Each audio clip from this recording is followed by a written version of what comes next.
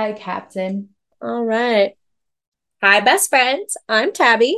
And I'm Caitlin, and today we will be discussing Hook, Line, and Sinker by Tessa Bailey. Yes, she's our queen. We love her. So moving forward, we're actually going to do things a little differently. So in some of our past episodes, we have recorded like a synopsis episode where you can get a gist of what the book is about and then listen to our part two. We have decided not to do that with our regular reads. We're still going to be doing synopses for the TLDR segments. But really, for our fun books, we encourage you to read it on your own. That way, if you want to participate in the book club discussion, you can, because it's really just, you're not going to get the same like feel for the book as you would as Yeah. if we were reading it to you. Yeah. And we just feel like whenever we summarize books that are like meant to be for more like fun entertainment purposes, like we can never like do them justice. Yeah. And we want you to enjoy these books as thoroughly as possible and to be able to like fully like participate in the actual book club discussion. Like that's the whole point of us starting this podcast. And I think we kind of got a little too focused on trying to summarize the book. So we just encourage you to like read it on your own. And then again, for those TLDR books, we will summarize those bad boys for you because That's what it's for. that's what it's for. We read those so you don't have to. So we are going to be adding in a couple new things to the segment later today that we're really excited about. But the podcast will just look a little bit different moving forward. So what we will kick off with, as always, is reading the back of the book. So I'm actually going to have Caitlin do it because I don't have mine right in front of me. I do, no worries. King crab fisherman Fox Thornton has a reputation as a sexy, carefree flirt. Everyone knows he's a guaranteed good time, in bed and out, and that's exactly how he prefers it. Until he meets Hannah Bellinger. She's immune to his charm and his good looks, but she seems to enjoy his personality and wants to be friends. Bizarre. But he likes her too much to risk a fling, so platonic pals it is. Now Hannah's in town for work, crashing in Fox's spare bedroom. She knows he's a notorious ladies' man, but they're definitely just friends. In fact, she's nursing a hopeless crush on a colleague, and Fox is just the person to help with her lackluster love life. Armed with a few tips from Westport's resident Casanova, Hannah sets out to catch her coworker's eye. Yet the more time she spends with Fox, the more she wants him instead. As the line between friendship and flirtation begins to blur, Hannah can't deny she loves everything about Fox, but she refuses to be another notch on his bedpost. Living with his best friend should have been easy, except now she's walking around in a towel and sleeping right across the hall, and Fox is fantasizing about waking up next to her for the rest of his life. And man overboard, he's fallen for her, hook, line, and sinker.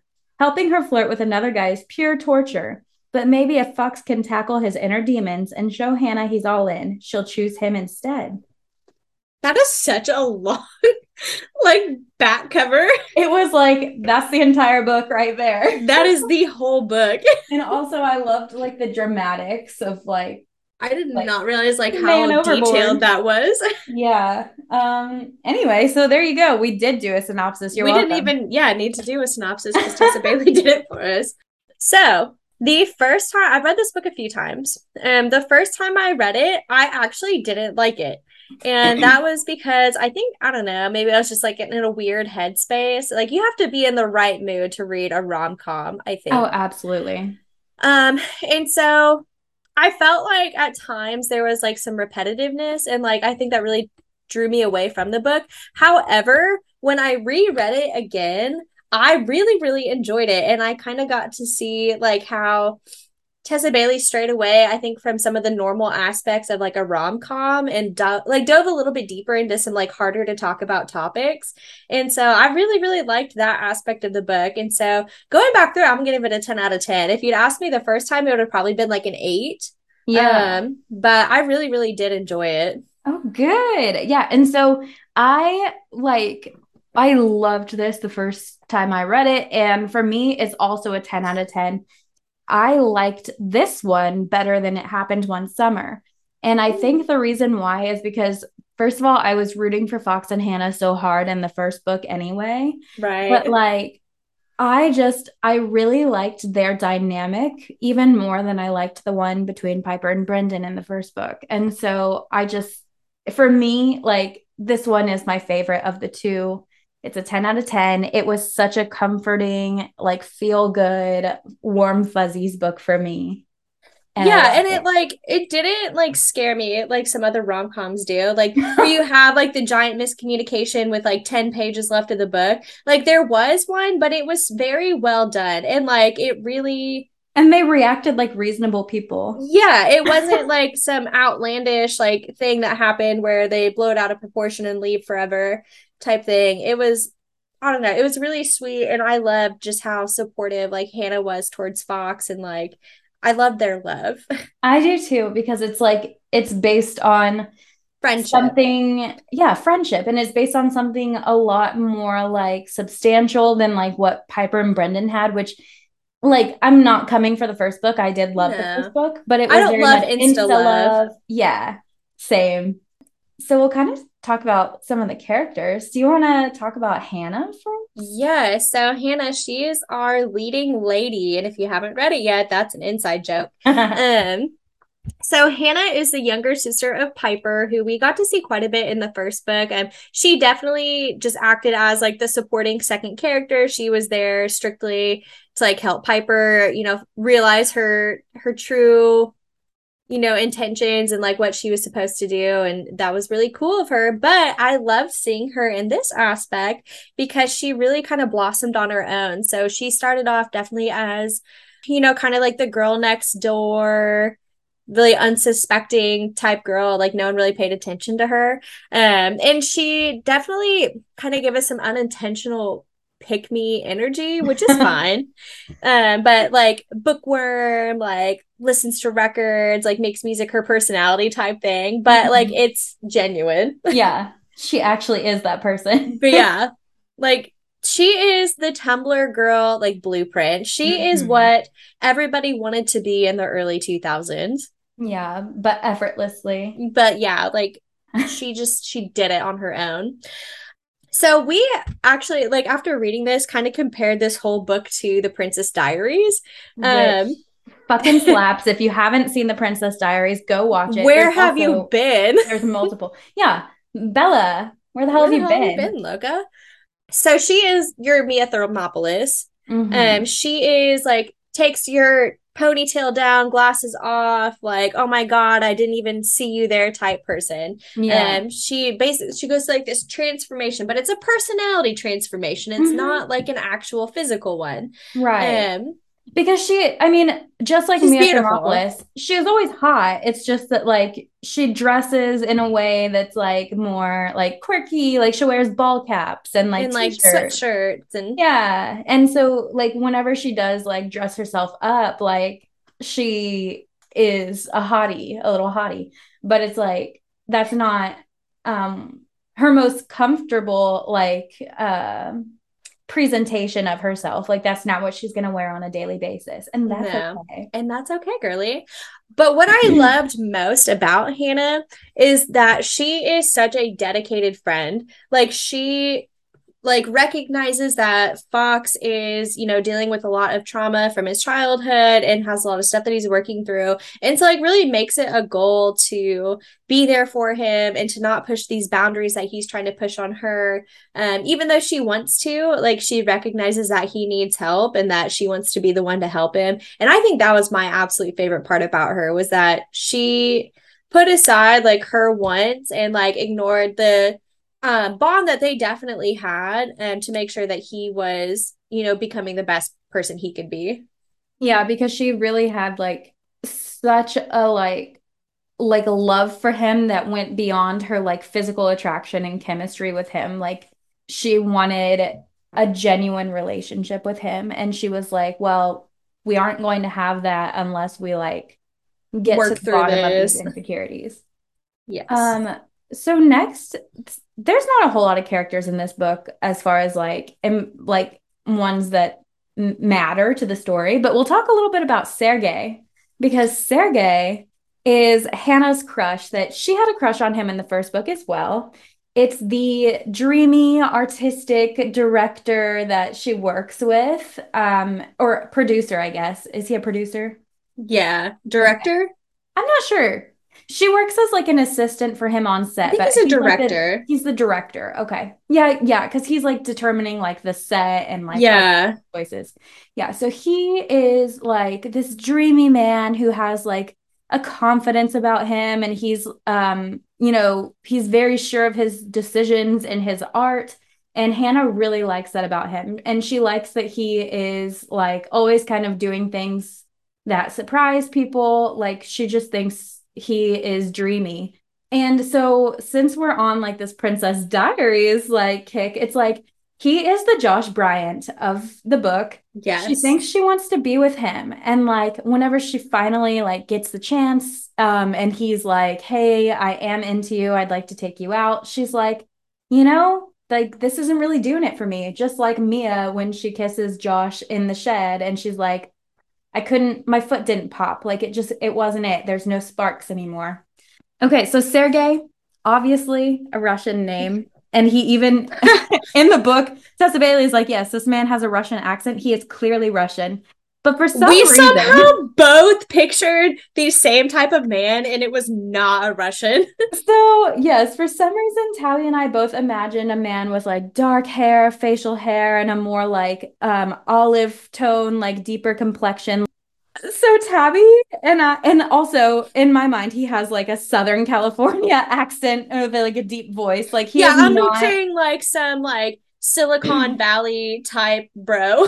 Yeah, like he is not Russian to me. Like absolutely no offense to Tessa Bailey, but you're wrong. He's not Russian. So Tabby and I each had our own like fan cast in mind. And so for me, I had pictured him as Rahul Kohli, who is in a lot of like the Netflix originals, like the Haunting series and Midnight Mass. And he's a little cutie. You should look him up if you haven't. Um, And I picture Dev Patel, and he is freaking adorable, and I love him. And like he definitely just gives off like this air of like, I don't know, like cockiness almost. But you may have known him from like Slumdog Millionaire is probably the one that he's like most popular in. And then like Modern Love. He's in like a lot of rom-coms, but yes. I love him. And he's also just like this guy that like he's handsome and he looks more like I don't know, like artsy and confident. Like I do not picture a Russian man. I don't know. Mm-mm. Like I'm so sorry, No, he's like your Tessa. typical like hipster, Yeah, like the man I'm picturing has like at least a like beard, if not a goatee. longer, like darker, like curly Oh hair, like yeah, the hair's like yeah. messy. He has like these glasses that he wears sometimes, but like But most he of the doesn't need time, them. yeah, most of the time he's just like holding them with like the like little earpiece like in his mouth while he's like Yeah, using them to gesture at things. And that is Sergey to that me. is yeah, exactly. And so yeah, Sergey. I mean, he wasn't a bad character. Like he didn't do anything wrong. Like Yeah. he was just Hannah just outgrew wrong her place, crush on wrong him. time. Yeah. Yeah. And it's like, yeah, there's nothing wrong with Josh Bryant. Well, there was.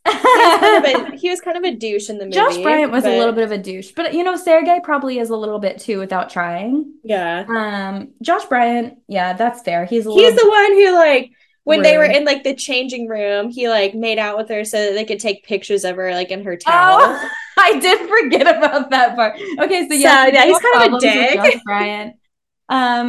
Okay, so Sergey is not as bad as Josh Bryant. I feel like we're being a little harsh now. Yeah, But the point is, it's like the wrong guy. Like she had it wrong. That's not who she wanted to be with. right.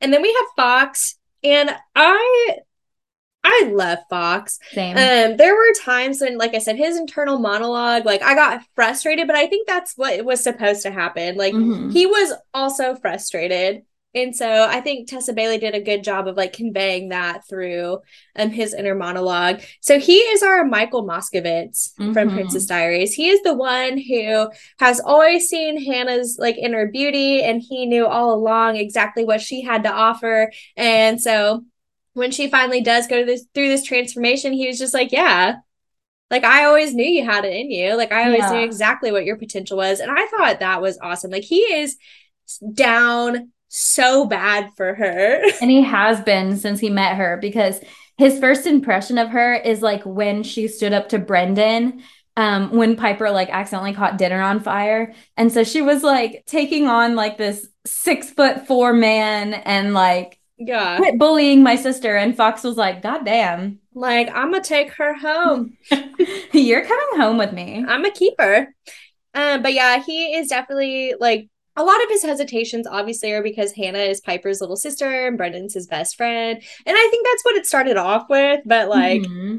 he immediately got over that and he's just like, no, I'm not going to date her because I'm a bad person. And he's Yeah. not, but he was flawed. But I do like that he acknowledged it. Yes, It just definitely. wasn't healthy the way I he tried to know. like resolve it. He didn't have like the right coping mechanisms in place for sure. Fox's family dynamic was so sad. Yeah. Um, his mom, like I know Tessa Bailey was almost trying to make us like feel not sorry for her, but like empathize with her. But no, like she's Mhm. a bad mom. She Um, is. And I think she probably like was trying her best and like was dealing with her own like generational trauma, but like most how likely. terrible of her to like immediately at the age of 13 be like, yeah, you're gonna be like your dad, so we're just gonna go ahead and put some precautions in place here. So at least you're gonna be Yeah. safe about it. And I feel like if he had just gotten like that love and support that he needed and that they didn't like start, sexualizing him as a young Right. child, like he probably would have been way different. Yeah. Because the thing is, like, of course, it's important to like discuss like safe sex practices with your Yeah. children. Like, that's important, like educating your children. But that's not the way to go about it. You're not going to say, I know you're going to be a little man whore like your father. So I went ahead Here's and this jar full of one so you could buy some gave you, condoms. yeah, condom money because you're going to be a little floozy. And he Yeah, was like like, how Mom, I'm terrible. 13. Yeah, and so um, then he was like, I guess I have to use these because everyone just expects it of me. And it's like, yeah, God, and that he's is like, so sick. oh, yeah, honestly, it's gross. And like, It's disgusting. we'll talk, yeah, we'll talk about it more towards the end because we have some like thought-provoking questions. But it really is a genuine like issue in society. So Yes. we'll get into Ugh, that. poor Fox, honestly.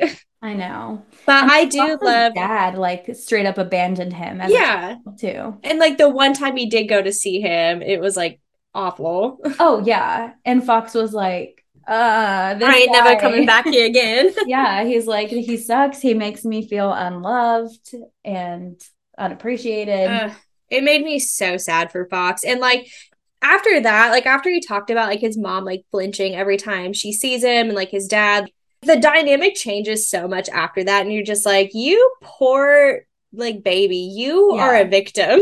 Yeah. Like he was not loved as a child. And then he freaking like the one time he does think he finds love and like he basically he's being used as a hall pass. And like Yeah. he just can't catch a break. Like he Freaking wanted to be so productive and he had all these plans and then like it just goes up in flames because of how he perceives himself. yes, because like he hated the reputation that he had like around all the people he grew up with and he was trying so hard to get away from that. And like he when he went to college, he was like I have this girl who is interested in me and like loves spending time with me. Like this is it. This is what I've been missing. And she's like, "No, like I'm I have a sleeping with you because boyfriend. you're hot." And my boyfriend said I could have a hall pass for you, which he didn't actually, because so Fox's It like was whole his business relationship with this partner. guy, yeah, they were friends and business partners, and her boyfriend did not know that she was sleeping with Fox, and Fox did not know that she was dating his friend, which is bizarre to me. Um, But yeah, like she was She's a betraying little both hoe. men. Unfortunately, Fox kind of took the fall for it. Like, for some reason, people never blame their significant other. They blame the Yeah, person that, like, they it got happened. cheated on with. Anyway, I don't know. I But digress. so some things that we really liked about the book. The first one is the texting at the beginning of the book. I love that, like, that was like their main form of communication, and like it really laid the groundwork for the whole book, kind of set the tone. And like you could even tell, like, when they were texting, like the love that they had for each other and like the comfort that they find in each other, because they both feel like they Yeah. can't turn to the people they've always talked to in the past. I know because they both have like these insecurities that they're dealing with, but they both feel comfortable, like kind of showing those insecurities to each other, which is interesting because really they didn't know each other They're super well. perfect Like strangers. they developed this relationship over text, like basically after Hannah left Westport. But then the more they like confide in each other, it's becoming a genuine friendship, like over text, and they're like being vulnerable with each other. And sometimes they're even being a little bit flirty, and then they kind of like backtrack it, They're like, oh shit. which is like so cute to me because it's like they're both so like into each other, but like low key afraid that the other was not into them. Right. Um, but I loved that so much. Like, and then also like how Hannah like relates so much to music, which we'll talk more about as well. How she would like describe her day with a song, and Fox like did that back, like that way that they bonded over something that was so That important to her. made my heart so full. It was very, very sweet. I Because loved it. he understands her on such like a deep emotional level, and like doesn't even realize it, like, because I feel like even Piper's like, yeah, Hannah's a little weirdo, and like we Yes. accept that, and he's just like, no, like, that's He's like, I awesome, get like, you're this. amazing. And I feel like it's something that like he had never considered like using music as an outlet in that way until Hannah showed that to him. But when she did, he realized how much it like was therapeutic to him, and he started doing it on his own and like even in secret from her because it Right, was so meaningful to him. it's just really nice. It's very nice. The texts were like making me like giggle. It was It's just like, oh my like it felt god, like you were texting your crush in high school. Like it yes, was exactly. so cute. Next thing for me, for me, this is one of the major reasons I rate this book a 10 out of 10. The massage oil scene. I was blushing. So, first of all, it's kind of like two parts because originally, like part one is like him telling her, like, oh yeah, it's I massage jerked oil off that you're this smelling. morning. And yeah, and she is like, oh, because she's, like, I cannot be attracted to this man because we're supposed to be just friends and I am objectifying my friend. Like, she feels so guilty about it. But all along, that's his fucking plan. He's like trying to get her to objectify him to like prove to himself that That that's he's all just a he can piece of be. shit. Yeah. Yeah, he's like, no, like that's what I am to women. They don't see me as a friend. Like I'm just going to show her that I am an object. And of course Hannah's like, fuck no. But then when he follows her back and she is like she's going to go use that massage oil. Like she is like I got to. And he's like, I know what you're She's doing. like, our Open the prolonged eye door. contact is a bit too much for me.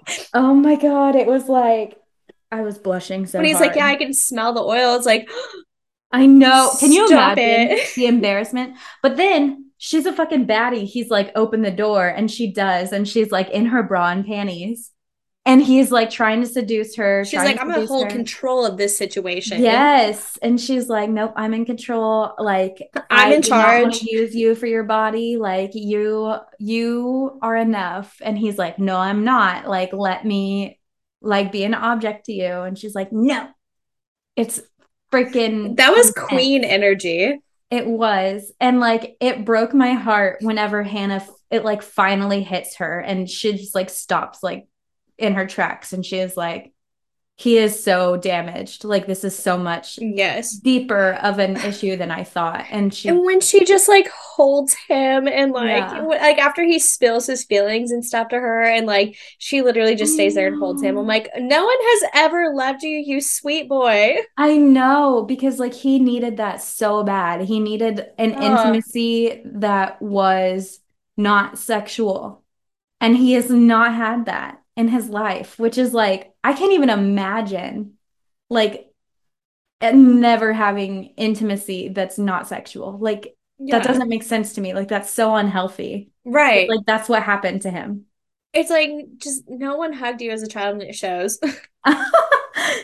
Hey, and some of you guys out there, like, if that happened to you, like, You it should is maybe okay that that makes you sad because that should make you sad. because that's not normal. Yeah, we should acknowledge that, like, your feelings are valid and you probably should talk to Intimacy someone is about that. okay if it's not sexual. Yeah, you can just like cuddle. So, okay, really quick, before the car scene, is that when Fox says all those terrible things to her? Yes, that happens before they go to Seattle. Yes, okay, it happens Hmm. bingo night. Bingo night. Yeah, we'll get to it later, but that part like kills me and I do want to talk about it. Well, we can just talk about bingo night right now. Let's talk about Yeah, bingo let's do night. it. So, bingo night, it's actually not something I liked, but I did like the resolution side of it on Hannah's Hmm. part. So Fox says some terrible, hurtful things to her, like made my stomach drop Yeah. hurtful.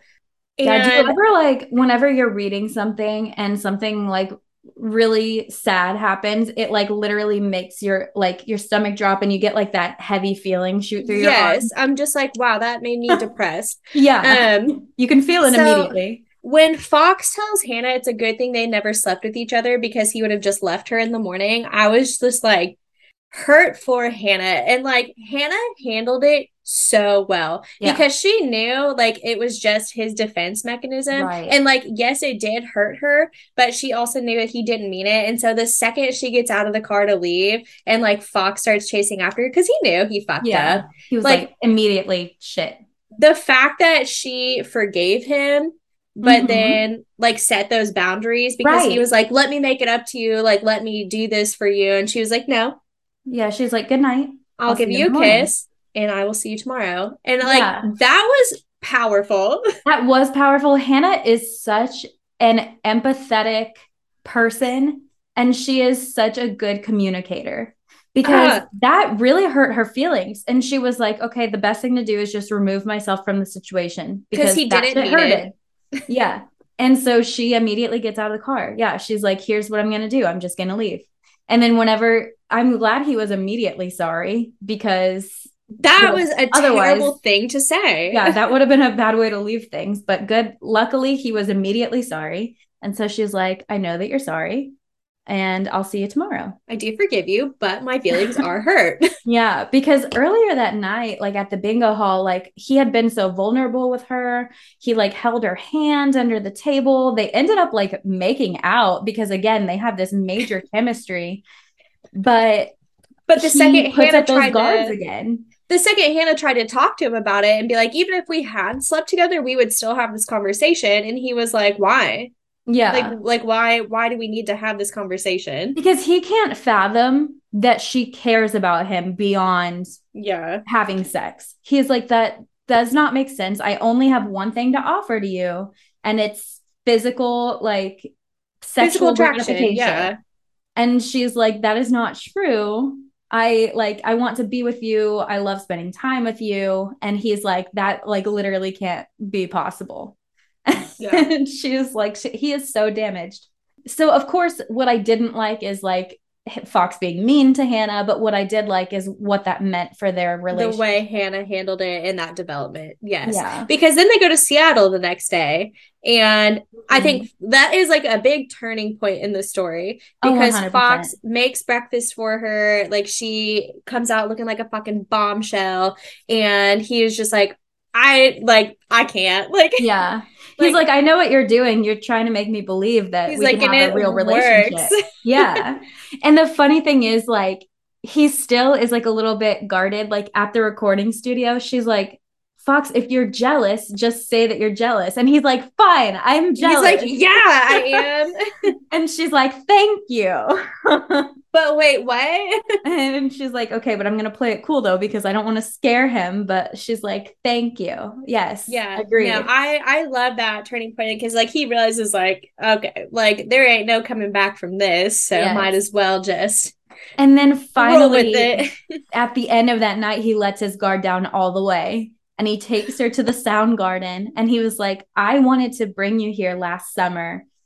I have had it bad for you since I fucking met you. I've not been able to stop thinking about you It's like, but I didn't since want you to left. expose myself. Yes. And it leads to the most beautiful 10 scene. pages of absolute steamy content. Um, It's not even that cringy. You know, Tessa no. Bailey, you did this one pretty good. There was a couple things I'm like, we probably should have worded it differently, but like it was good. Yeah, because like for us, we mentioned this with It Happened One Summer. Like we don't like it when you when you And you call the called pussy it or yeah, thing. I don't like that. that little thing is what no. Like what is it? An alien? No. Like Just I'm call it what not it sure is. what thing we're like referring to. Yeah, I don't like because thing just sounds like you're scared to say something dirty. Like it sounds like you're a middle schooler, which we know Fox is a very experienced Yeah, lover. it's like So you've got her naked. Just yeah, like just say what it is, please. Yeah. Anyway, we've already kind of talked about that, but like that was yeah. really the only thing in that scene that I was like, The fucking car scene, yeah, it is top tier. it's And beautiful, it's it's so perfect, beautiful.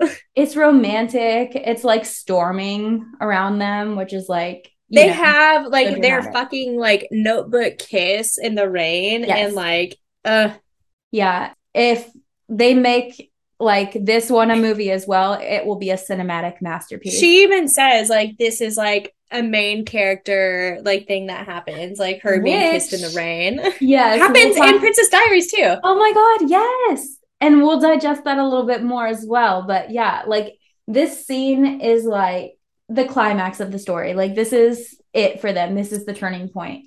Which you know what I really liked about this too is that like a lot of her books aren't necessarily slow burns, Mhm. but like I think she did this like obviously she did this on purpose. Like because Fox is so dependent on like sexual relationships and the fact that like Tessa Bailey kind of waited till like the end of the book for them to actually get together. Yeah. Like I think like that is just such a good like symbolic representation of like their relationship and Yes. how like she didn't let him in like intimately like that until she felt confident that he wasn't necessarily like viewing himself as just like a sexual object to her Yeah. and that he was able to like be very open and like accept his feelings towards her. And so like I love the way she did that.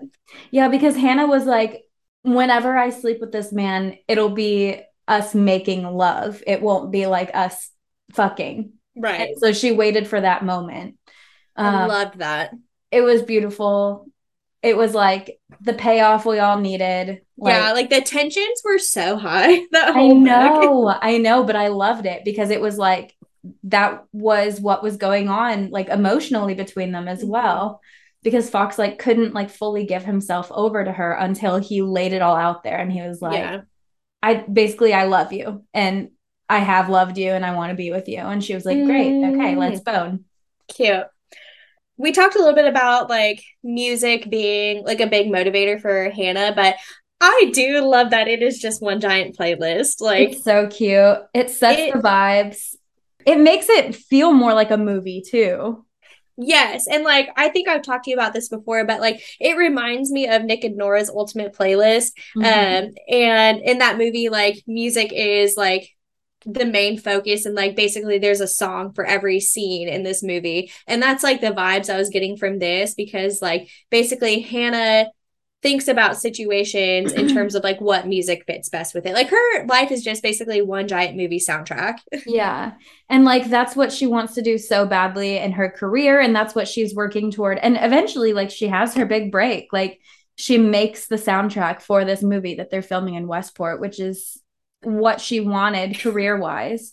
And that's so important to her. Yes. And I love that the sea shanties like play such a big role because like with Piper in the first book, Piper like always had that connection to Henry and like Because she could remember wanted, him. yeah, because she could remember and wanted to make him proud, wanted to like continue that legacy. But like Hannah struggled with that so hard. And I love that the way that she was able to connect with her father was through the music that he left for them. Yeah, because that's such a big part of her life anyway. So it was just so perfect. Another thing that's like that Tessa Bailey just chef's kiss in this book. The miscommunication like resolution in this book is perfect because Fox had been again like he's hesitant about like actually being with Hannah because he thinks that he's asking too much of her to ask her to like come live with him. He's like, I can't like have her give up her career. And like Hannah's like, no, like I want to be with you. But anyway, so they have like this huge thing, and Fox is like, I can't do this to you. And Fox, when he realizes that he fucked up, he's like, I have lost her. Like, I fucked up so bad, like she's gone. And he frantically is like ready to chase after her, but he walks into the apartment. She's just sitting on the She's floor with the just record chilling. player. She's like, oh, you're home. Which I think shows like such maturity on Hannah's side. She's like, you asshole, like, I'm not gonna leave you. Like, what do you think we are? Like 10 years old? Like, no, we're gonna talk Yeah. about this. But like seriously, Fox has like the emotional, like well, as far as like romantic maturity, it's really not like something that he's used to is being able to like have a loving relationship with like trust and like communication. So he's like, oh, for sure, she cannot handle me. She has left me. And Hannah's like, She's no. like, what have I been telling you this whole time? And so that for him it's just like so I love symbolic. that. She's like, of course I'm still here. Because if Hannah had pulled what Piper did in the first book and just dipped out to California, Fox would have been like, I respect your decisions, like And whatever. that And would have that been it. he's like, that shows me that you don't actually want to be with me. And like, why would you? And And he would so never love again. no. And it's And so so yeah. funny because like in the first book, yeah, Brendan is the one with like the emotional maturity and Piper is Yes. not. And in the second book, Hannah's the one with the emotional maturity. So it's kind of like a role reversal from the first book. Right. Yeah, I But love that. I love it too because it just shows like how much they do love each other. And like Hannah knows too because of the record player. Like he has the record player and the collection of records, which when they Oh were my God. texting at the beginning of the book, he was like, so what is your What's an type? ideal And she was man? like, oh, someone who makes me laugh on my worst days. And of course, like he needs a cabinet full of records and something to play them on.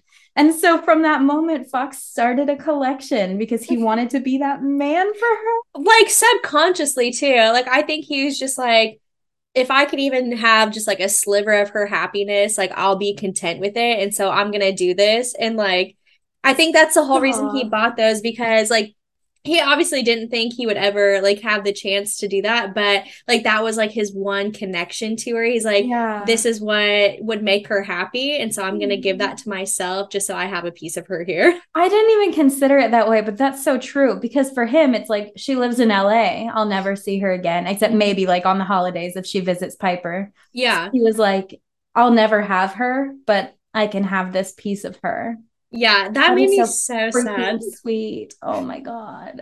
Like I he was love just them. so content to live like a subpar life Yeah. with no love in it because he had that one piece of Hannah Yeah. and he And was like gonna make it happen. he had been like celibate too. Like he was not even interested in like being with another person physically because he was so emotionally attached to Hannah and felt like it was a betrayal. Yeah. Even though they were not in a relationship, he was like, I value her and respect her so much that I cannot even like physically be with another person right now. Fox is just a whole like he built different. He is built different. He was Even like, I'm though gonna just give he me a has massage like oil. a lot of flaws, like subconsciously his love for her was so beautiful. It was. And like he worked through those flaws though. Like their Yeah. relationship was so important to him that he worked through them. Ah, God, I love this book. I love this book. I love this book and I love this man. And then the epilogue, like the epilogue was great. It And like was. it wrapped everything up so beautifully. And like, I love that it really didn't focus on Brendan and Piper. Like, it was like Yeah. the Fox and Hannah show. And I love that for them. Yes. But then of course they still like made a nod to yes, like they're still super close with Brendan and Piper, of course. And Right. like they came over to like hang out and their Uh, family was just one big happy family. how Um, cute. it was very cute. And also just like the fact that He still loves her so much. and yes, and like he was like so protective of her. Like whenever she got home, she was like, I need you immediately. And he was like, yep, I'll be right there. Loved it. So there's not like a ton of things we didn't like about the book. Some that I've already kind of talked about is just like a little bit of repetitiveness from Fox's insecurities. But again, I do understand why they did that, because basically that is what was constantly playing in Fox's head. And Yeah. like he had to just continually remind himself that he was not good enough for her, because if he didn't, then he would lose the plot and like do something he would regret, which Mm-hmm. I don't agree with his insecurities. Obviously, trauma does different things to people, but I do like that when Hannah set those boundaries, like he did eventually stop. Because for a while there, he was just like, no, Hannah, like, let me do this for you. Let me show Yeah. you that I'm a piece of shit. Like, let me like touch you so that you know not to like be with me. But he also respected Hannah's boundaries when she was like, I'm not going to do this with you. Right. Yeah, he definitely like it was a little bit repetitive, but then you think about like, well, that's pretty realistic because if someone Yeah. is working through something like that, like it's going to take time and it's going to take like constant reassurance until they Yeah. realize that, oh, this person really is here for me. And so in that way, I think it is realistic. But of course, it's frustrating. It would be frustrating in real life Because too. it's frustrating for him, I'm sure. Yeah. And like if you were trying to like love someone through that, like you yourself would probably feel a bit frustrated. Like, why Yeah, can't you see yourself the way I see you? So it makes sense to me. But yeah, at definitely. times that can be just like a little bit repetitive to read because it's like I want the happy ending. I want the resolution. So it does kind of suck as a reader whenever it's like dangled in front of your face and Right. pulled away. Another thing that we didn't really like in the second book was like Piper's character was a little uncharacteristic of like how she was portrayed in the first book. So like in the first book, like she was just as much of a supportive sister to Hannah as Hannah was to her. And it feels like in the second book, she was not making time for Hannah while she was in Westport, which I know she like had Brendan's parents over and was like entertaining them. But like But Hannah was like going through it. yeah, Hannah was going through it. And then like whenever they did hang out, Hannah was literally helping Piper bond with her in-laws, even though like Piper had been like Right. brushing her off the whole time she was in Westport. It Um, almost made me feel like Piper takes advantage of Hannah being like the backbone of their family. Cause it's like, mhm. if you think back to like the first book, like Hannah bails her out of jail, Hannah moves to a different state. Like Hannah's Yep. the one who keeps the bar running when Piper has like a mental breakdown, and Yep. like just does it without even like thinking about it, because that's Hannah. And so like whenever it comes time for like Hannah to need Piper, Piper's not there. Yeah, And like exactly. Piper's basically just like, no, stay away from this dude. Like what are you doing? Like nothing, like she's not listening, like she's not supportive. And like that just sucks to see it, because Hannah would have been there for Piper regardless of any Yeah. decision she made. Like Piper cannot be a supporting actress when it's needed of her. And that kind of goes back to whole like Hannah's whole thing that we'll talk a little bit more about. But it's like okay, Hannah was the supporting actress for Piper, but now when Hannah's the leading lady, where's her sister? She's Right. not there. And like I'm sure that's not what Tessa Bailick intended, but it just, I don't know, it felt like her character almost like regressed, It because did. It felt out of place to me. I was like, that's not that's that's not not our Piper. Piper. And then And like, same with Brendan. yeah, wait, where was Brendan? Where the fuck was he when he wasn't So pressuring Fox? yeah, like we literally only saw him when he was like, yeah, get over yourself and you're gonna take over the Della Ray. And Fox is like, no, dog, like I'm good. And he's like, well, I'm gonna keep pushing you because that's what I do. I'm a pusher. Yeah. I don't know, like, because like with Fox, like in the first book, Fox is basically the one who tells Brendan to like get his head out of his ass. And like it was really crazy coming from him because he's not like a person who knows much about love, but he knows Brendan. And so he was able to Yeah. be like, man, like, you know, this is what you want. And like, you know, this is not just like a fling. So just freaking go for it. And then you have Brendan who's like, if you touch Hannah, I'm going to kill you. And it's so funny because in the first book, whenever Fox was giving Brendan that advice, it was all coming from a place of how he felt for Hannah. Because he Yes. was like, oh, well, every woman's different, but just do something meaningful to her. Like, I don't know, there's a record convention in Seattle. Like, I don't know, maybe Hannah would like that. I don't know. Mhm. But like, I don't, it's like besides the point, but like maybe. But like, I don't know. Maybe call her and see if she's busy this weekend. Yeah, Yeah, I don't so he know. was I feel like like obsessed with Hannah from the get. yeah, and I And just feel like Piper and Brendan were just like off in their own little world, and they're just like, yeah, you'll figure it out. yeah. And then it's so funny that Brendan is like, don't even touch Hannah. Like, you couldn't possibly care about her. When literally in the first book, Fox was showing every sign of caring about Hannah. Yeah, like took her to a convention, like left her like freaking vinyls that she wanted, like, and everyone was just like, ah, you freaking dirty dog, you Everyone's like, like, quit trying to sleep with her. And he's like, I'm I not. love her. And like that made me so sad too. Like, fuck his coworkers, honestly. Like, they're just like, you're telling me you're passing up on like sleeping with some hot chick, and Fox is like, yeah, dude, like I don't Yeah, want to he's do that. like, And they're like, are you sick? I know it's so gross to me because, like, if there are men who think that way, it's like, of course, I would never pass up on an opportunity to sleep with someone who's attractive. Then there's something wrong with you because, like, Yeah, it's that's like not he's like, trying to change, and you're making it very hard. yeah, and like, believe it or not, like, he does have feelings, and he's like, yeah, Yeah, like, I'm not interested because I have feelings for someone, and they're like, what the fuck is that's wrong with literally you? not even possible. You're like, I hate my wife. What the fuck? Sanders, your wife's a bitch, man. Yeah, it's like, man, my wife makes me want to kill myself every day. I don't know what you're talking about, You're trying like, to why be in would love. you try to lock it down, man? Yeah. That's on you, buddy. Disgusting. Disgusting. Ugh. So there is some symbolism in the book as well.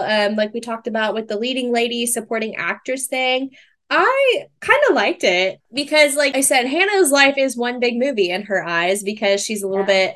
bit out of touch with reality. I don't know. Because she's Um, not like other girls, she is not like other girls. but in a good Um, way, in a lovable way. and so like she starts off like I mean the first part of the book is her like being very self-conscious and like not overly confident, and she's like trying to bring stuff up to Sergey, and she's like, but if you hate it, like I totally understand because I'm an idiot. So it's like And then just trips and falls and hits her head on the yeah, and bowl. then like just eat shit on a bus. um and so Oh, I God. really loved seeing the progression of her like talking about like what leading ladies do and then slowly becoming like what she always envisioned a leading lady Yeah. is. But she couldn't have done that without Fox because Fox is like, what are you even talking about? Like, Yeah. you've been like this the whole time. You just needed to be more confident. Exactly. And it's ironic because the same applies to Fox, but he can't see it that way. No. But yeah, like that's such a good like symbol throughout the book, as well as like the whole like soundtrack to her life. Again, it symbolizes that her life is one big movie and she is actually the leading lady. Like it is, very it feels like reading this book feels like watching a movie, Yes. which obviously books and movies are both like stories, but usually when I'm reading a book, I'm not like considering it to have like movie vibes.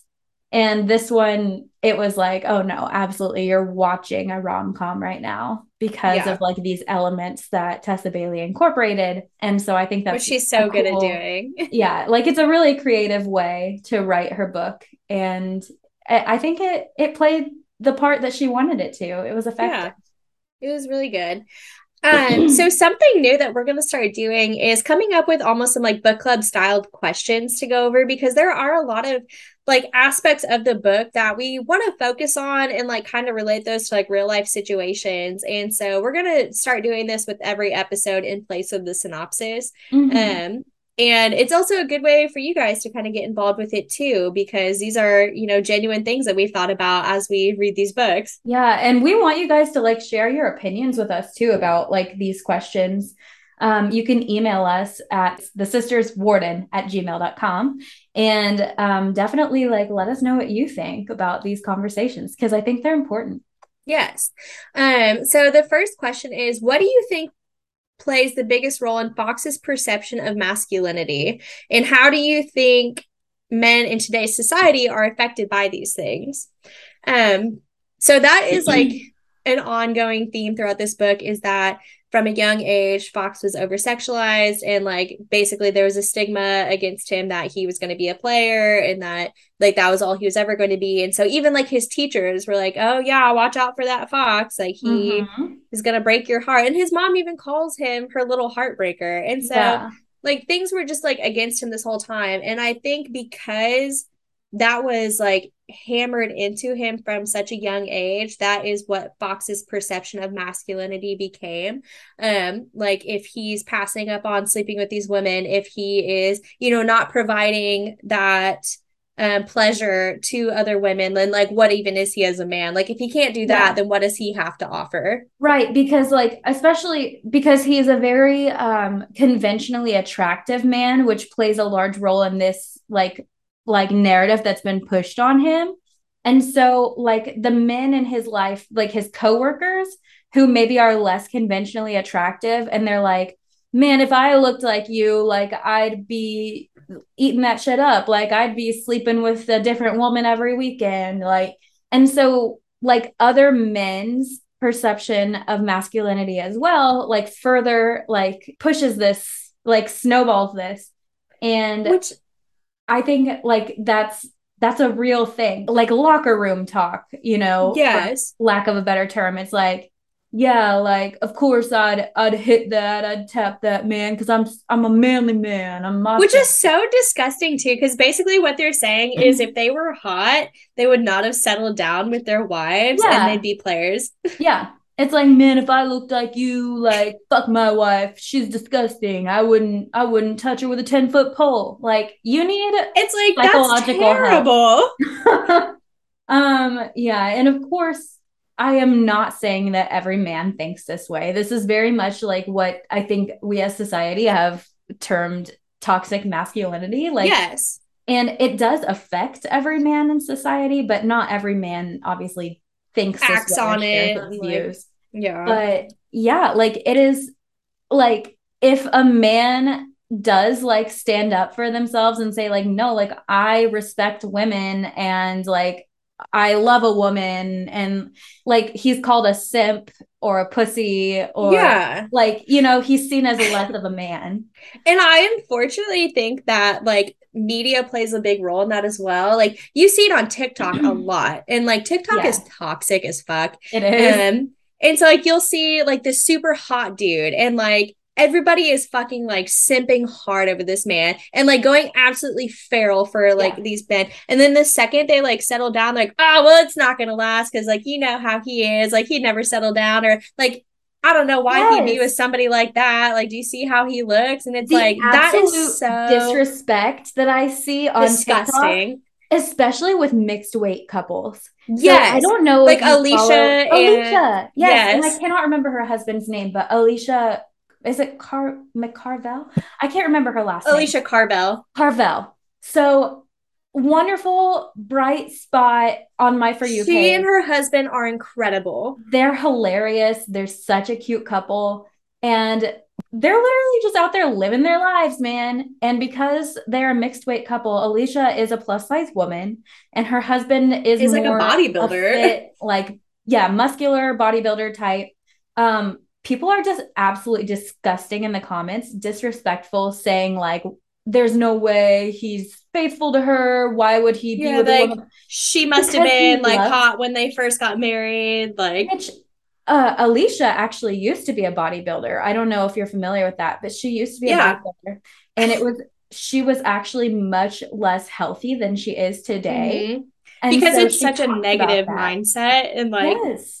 And she talks about that. She literally points out to people that, like, I used to be so skinny to the point of being unhealthy. And people were like, no, obviously you were healthier then. And she's like, I'm No. literally telling you I was not. And they just cannot fathom it. So that's like a whole other layer of it is like the misogyny, towards women also contributes to this like type of Like like if you're toxic hot, like you masculinity. can't like, and I say this with quotations, you can't like date down. Yes, But yes. that's not what he's doing. But it's like that is what they're basically trying to say is that like if you're hot and you date anybody who is also not like the ideal like woman that people have created in Right. society, like what are you even doing? Yes, it cannot, people cannot fathom it. And women do this too. They'll be in the comments being disrespectful, like, why are you with her? Like, you could be with me, baby. Like, no, Yeah, it's just like because no one likes you or your you're not attitude. helping anything. No, and it's so yeah, like you see that so much in media and it's so disgusting and it makes me really, really sad for, people who are like actually in love with each other and like Yeah.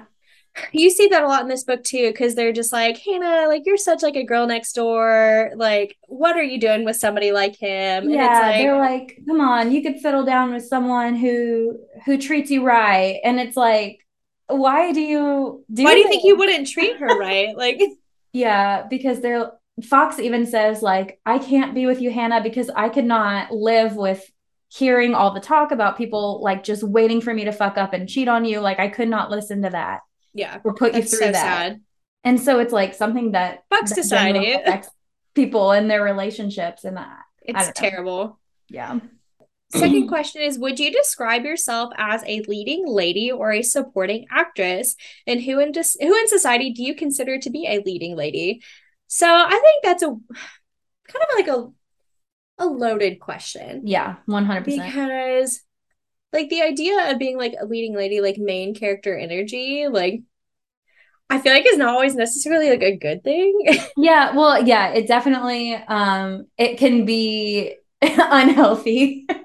Like we don't want you to be like a narcissist or anything. Yeah. Um, but like, yeah, like for myself, I Like I probably think I'm a would describe, supporting. yeah, I would describe myself as a supporting actress as well. But it's interesting because like I think the only thing that makes me say that is because I'm like, well, my life isn't like interesting enough to be considered like a main character story. So I'm like, I'm boring in my mind. So I'm like, that makes me a supporting actress. But But like, it really, doesn't. but yeah, like when you think about it, like you are the main character in your own story. So doesn't that automatically make everyone kind of the leading lady of their own story?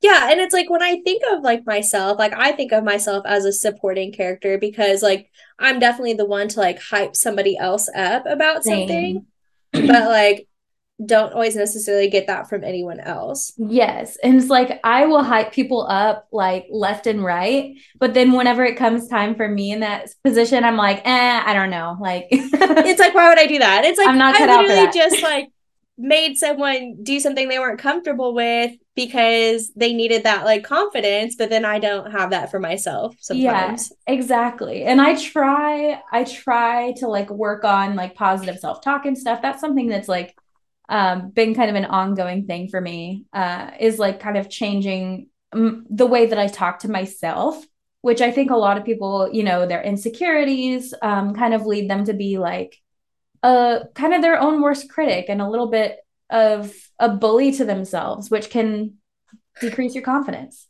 And so that's where I feel like the main character supporting actress thing gets a little iffy because it's like you start comparing yourself to people who like do live that like main character type life.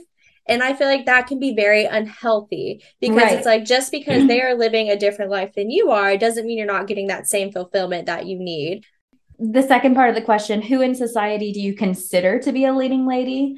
For me, it's people who are like centered like in media somehow, like influencers Mm-hmm. or celebrities. Like those are leading ladies in my mind. But it's like, what makes them a leading lady? Like it's just the fact that they're getting like all this attention Right.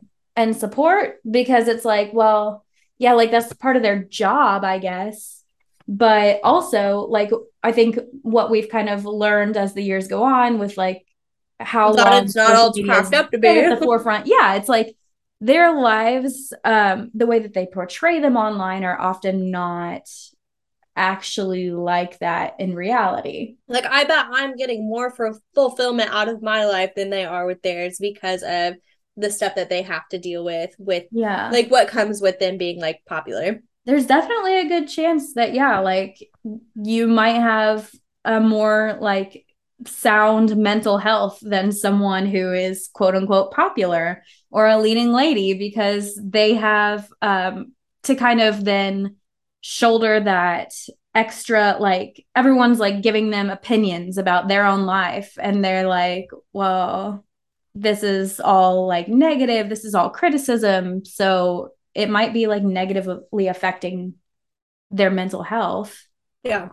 So I um feel like that's a very like dangerous line to like cross there because it's like yeah, you shouldn't compare yourself to someone else because they are living like a different life. yeah. And it's also like it's weird to me that like people want to be famous because I try to think about like myself in that situation and it's like the lack of privacy Mm-hmm. I think would be such an uncomfortable thing for me. And like, I can't even imagine like Mm-mm. how uncomfortable that would be. So it's interesting to me that people kind of seek that out, but it's probably just like a difference in personality, honestly. Yeah.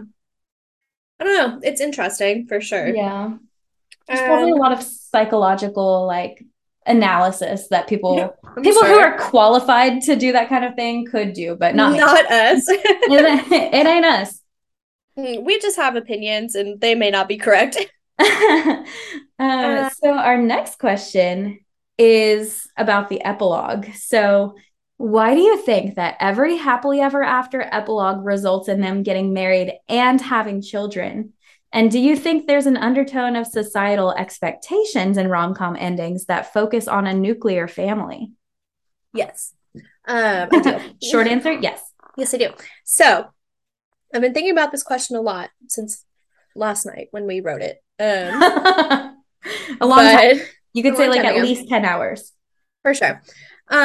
So I do like the epilogue aspect of a book. Like I love seeing everything tied up and I love seeing that they do get their happily ever after. Mm-hmm. I just think it's weird that every single happily ever after ends up with them like doing like a traditional lifestyle Yeah. because it's like you'll read some crazy books about like the most unstable like living environments and like the most unstable like maybe toxic couples that like end up staying together and then it's like but they get their happily ever after and now they have 5 kids and they got And it's married like, and are blah blah their blah kids and okay?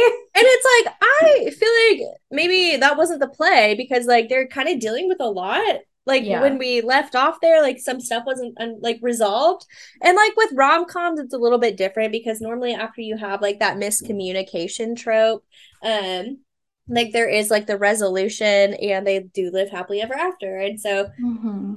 I feel like it is like heavily based on like societal norms that Yeah. everybody when they meet like the love of their life the next natural progression is to get married and to have children Right. but like that's not everyone's lifestyle and I feel like they should do better about like adding some variety to it because not Yes, everyone wants kids like not everyone wants to have like that nuclear family. exactly. And that's something that, like, because me personally, kids are not on my radar anytime soon. And it's like maybe in the future, like, we're talking way out, like, maybe.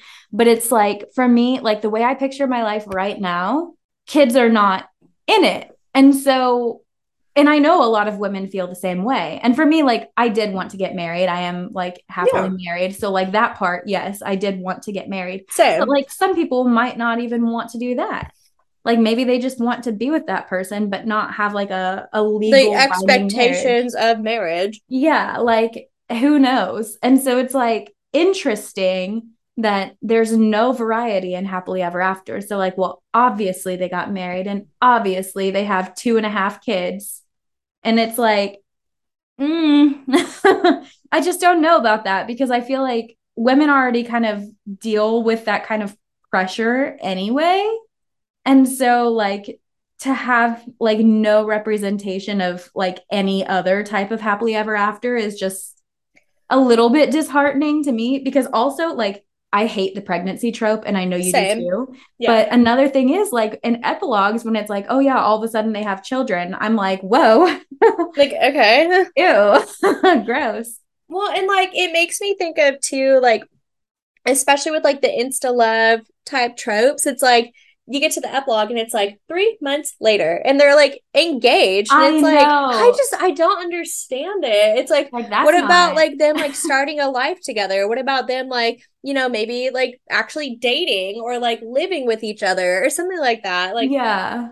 I Or just like think maybe it's they took a so, dope ass vacation together and they're somewhere really romantic. yeah, it's just like like with the Spanish love deception, it's like they've known each other, but they didn't actually fall in love with each other until they went to Spain. Mm-hmm. And they get back and he immediately is like, yeah, I want you to like move in with me and Yeah. like all this shit. And then they have their miscommunication and then they get back together and then it's like 6 months later and they're like married. Which we talked about that like when we covered the book, but like, yeah, they are such an emotionally unstable couple. Yeah. Which I can't wait to read The American Roommate Experiment So because good. So much yes, better. yes. And so I can't wait to read it and discuss that one. But yeah, like for me, the Spanish love deception was not it. I was like, this is not realistic to me. This is not, it was not cute. It was not cute to me. I was like, this is not going to result in a good, healthy start to a Yeah. marriage. Maybe they'll stay together, but like they're gonna have to work through some shit Yeah. because And that's it's not like healthy. you just had like the world's worst like miscommunication to the point where like someone fled to a different state. And To it's be fair, like, he was visiting his dying dad. no. I know, but like not even that. Like with like or it happened one summer. Like she Oh yeah, left. Like she yeah. just left.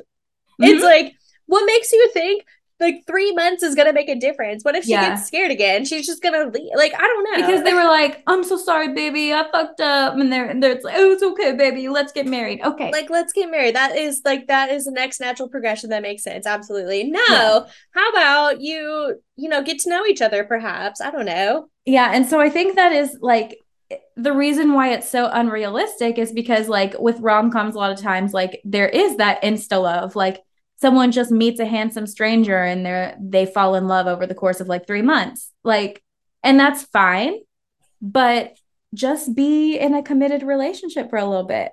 See how it Yeah. goes. Maybe No. experience some life struggles together before you decide to get legally married. I would just like love to see a book that transpires over the course of like years. And that's what we're going to do this book eventually, but that's what I like about people we meet on vacation is that like Mm-hmm. this book takes place, Ooh. it's like a friends to lovers type thing. And so it's taken place over the course of like 10 years. Yeah. And I love that shit. I love that Um too because it's like, okay, that makes sense to me. That's something that I can fathom as a yeah, person in reality. right. It's not just like, yeah, I've lived next door to this person and I've watched them through my window for the past Yeah. year. Never talked to him though, but we're getting married next month. And like, do not get me wrong. I do Like I'm still gonna absolutely eat fuck that with a shit book. up. Yeah, like like those like marriage of convenience books where it's like they I fall in love love after that they get married. shit. I love that. I love that. But it's like I do have to like suspend my disbelief a little bit because it's the same to me as reading a fantasy novel. Like It's it's not listen, real. it's not the same if it's a mafia novel, you know? Like that's Like, different. well, That's that's not different. real. That's made up. The mafia doesn't exist. The mafia does exist and the marriage of convenience. I don't know why, but I am willing to overlook that in those particular No, situations, but not same. in a rom com. Same, because it's like a rom-com is supposed to be more about like your average Joe. You know what I mean? Yeah. And so it's like, okay, well, how am I supposed to like believe this? Because it's like, hey, frickin' Aaron and Lena, they were just like office Like you coworkers. hated each other And, a and month ago. it's like, here's your most average people. And they're like, yes, immediately I'm in love. also he's a surprise billionaire, and she's like, bet we're definitely She's like, doing okay, this. well, you should have led with that, baby. Like, where have you been? Yeah. So I don't know. It's whatever. Anyways, we just want to see more variety in the epilogues Yeah, and that's maybe all a I'm little bit asking. more like if we're going to be like Maybe like super less unrealistic. children and like Yeah. Less children, I think like guess what? Children, they're fine. They're great if you have them, but like I don't have them and I don't want to I read about them don't every care time. about them. Like, yeah, like you guys, you have plenty of books where they end up having kids, and that's great. But where's my I representation? want, yeah, like I want to Where's see the people dog like mom me. epilogues? Yeah, exactly. Anyway, Um, so next question is what do you think Hannah or no, sorry, why do you think Hannah felt guilty about not having her own memories of Henry? yeah, that's a tough question too, because like part of it, I think, is because Piper was old enough to be able to remember some things about Henry, but Hannah couldn't. There was probably a little bit of a, Like resentment. yes, a resentment and an envy that came with that, which Mhm. probably she felt guilty about because it's like, well, why should I wish that my sister has no memories of our dead father? Because that's fucked up. So that probably led to some feelings of guilt. Yeah. I mean, you Um, see this a lot too. I'm going to reference TikTok again, but like you see a lot of people who like will talk about like being in like the dead dad club, which is sad. yeah. Um and like they're all kind of in the same boat where it's like I don't really know anything about him, but it's like I miss him, but also I don't Mm-hmm. because I don't know who this person is. And I feel Yeah. like that would be so hard to like come to terms with. And Right. like I do like that they eventually connected, you know, through music and she was able to see the love that he had for their family, but I also don't think it's wrong if she never did find that connection because Yes. yes, he is her father, but also like that's a perfect stranger to her. And so I don't like her mom obviously doesn't want to think about it and like never really made it a big part of their life. And like maybe if she had, she would have that connection with him, but it just wasn't like an important thing to their mom to like pass on to them. That's the thing too, is like they grew up like not ever hearing anything from their mom about it. But then whenever Hannah meets Opal, and Opal is always telling her all the stories about Henry, and Hannah immediately is uncomfortable because Yeah. she feels like, She like doesn't want to see I, Opal. yeah. And she's like, I know I'm supposed to have these emotions, but I don't. And then she feels bad about that, which is like, I mean, I understand where it's coming from, but it's not And necessary. I also think that's why Hannah and Opal have such a different relationship than Piper and Opal. Yeah. Because, like, with Piper, she's able to see, like, aspects of herself, but also aspects of her father in Opal. And that, like, Mhm. ties her to him. And she was a really big part of It Happened One Summer. But in Hook, Line, and Sinker, we only see Opal once. And it's when she gives Hannah Henry's music. Yeah. And, like, I think that is huge as well because like Hannah doesn't have that tie like Piper does. And so it's not going to be like a leading thing in her book because it's not really like an important aspect of like who she is. Like she doesn't have anything she's trying to like remember or like reconcile with. Yeah. But then it's so sweet that whenever like Fox sings that song for her so she can hear it and she realizes how much love Henry had for her and her family, like it means Because the world to her to like and know like that. I think it's also special that Fox sang it to her because I think she can feel the love he has for her Mm-hmm. Oh, stop. That's so by sweet. him like singing those songs. I don't know.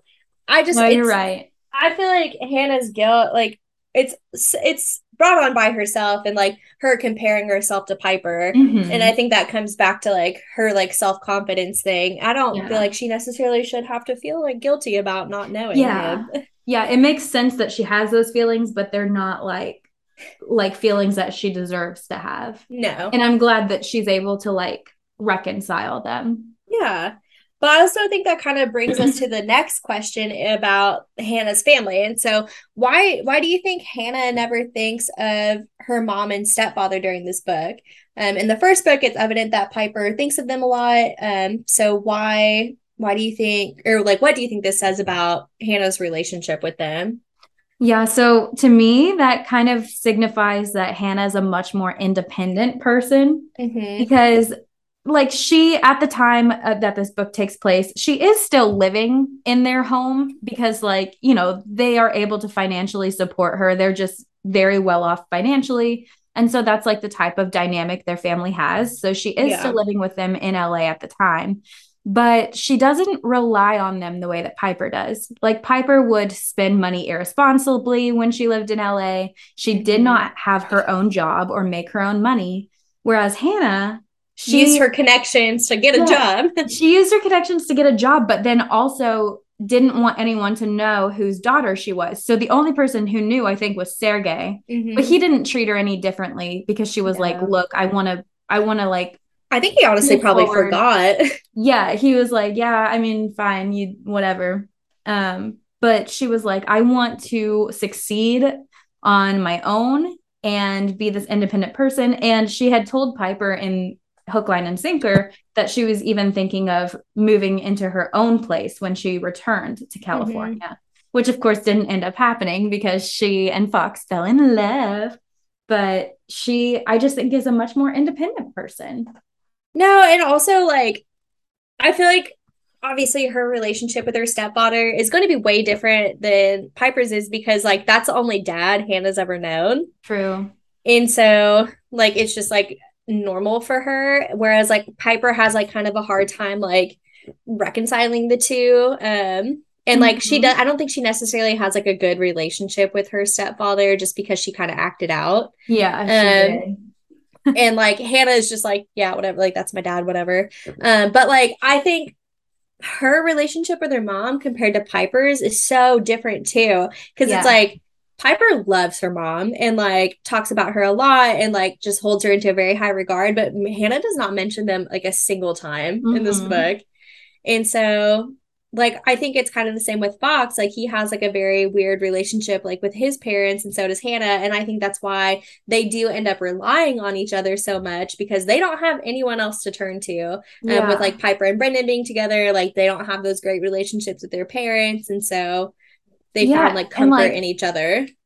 and Piper and Brendan were so like wrapped up in each other that they weren't like fully supportive of their sister and friend anymore. Like Right. that was kind of lacking for Hannah and Fox. And so that's another reason why they like turn to each other so much for comfort and Mm-hmm. friendship. And obviously it ended up working out because Yeah. they fell in love, and that's very sweet. I just think it's sad that like they don't have that same support It is. that they gave to their siblings or like their parents. Yeah. But I do think that like the epilogue kind of like makes a nod towards like things like being Yeah, for sure. more like structurally sound in all of their relationships with each other. Yeah. Because Piper and Brendan, like again with the insta love and like they're a They're little bit like toxic dynamic. up Like each other's butts and like yeah, like they probably were like really needing to focus on themselves to make it work, like to be yeah. honest. No, Um, I just felt like Hannah just had a very different relationship. yeah, no, I 100% agree. And I think that Hannah is like personality wise, she's a lot more independent and like strong on her Mature, own than Piper was. And for Piper sure. did develop, but she Yeah. still was a little bit dependent for sure. But But that yeah. kind of wraps up those questions, which we plan on doing for every book now, since we are going to focus more on discussing the book rather than summarizing it. Join us next mini-sode and we as we kick off spooky season, so it's going to be October 3rd, and so we are going to be reading and discussing scary stories to tell in the dark, which we're very very excited about. It's going to be a two-part mini-sode, and then we are also going to be covering this month the Cat and Mouse Duet by H.D. Carlton. These books are a horror thriller series about a stalker romance. Yes, and we freaking like love them. There's like ghosts and spooky vibes, but also like real life kind of Real horror. life shit goes down here. Um, so yeah, and then we will also be celebrating on Halloween, October 31st, with the one and only R.L. Stein, as we each Woo! cover our own favorite Goosebumps book. We're So each going to excited. cover our favorite. So we are so excited. Tabby and I love Halloween. We love spooky season, and we are so excited to make things a little creepy. Yes. So join us there. And as always, Let's get lit.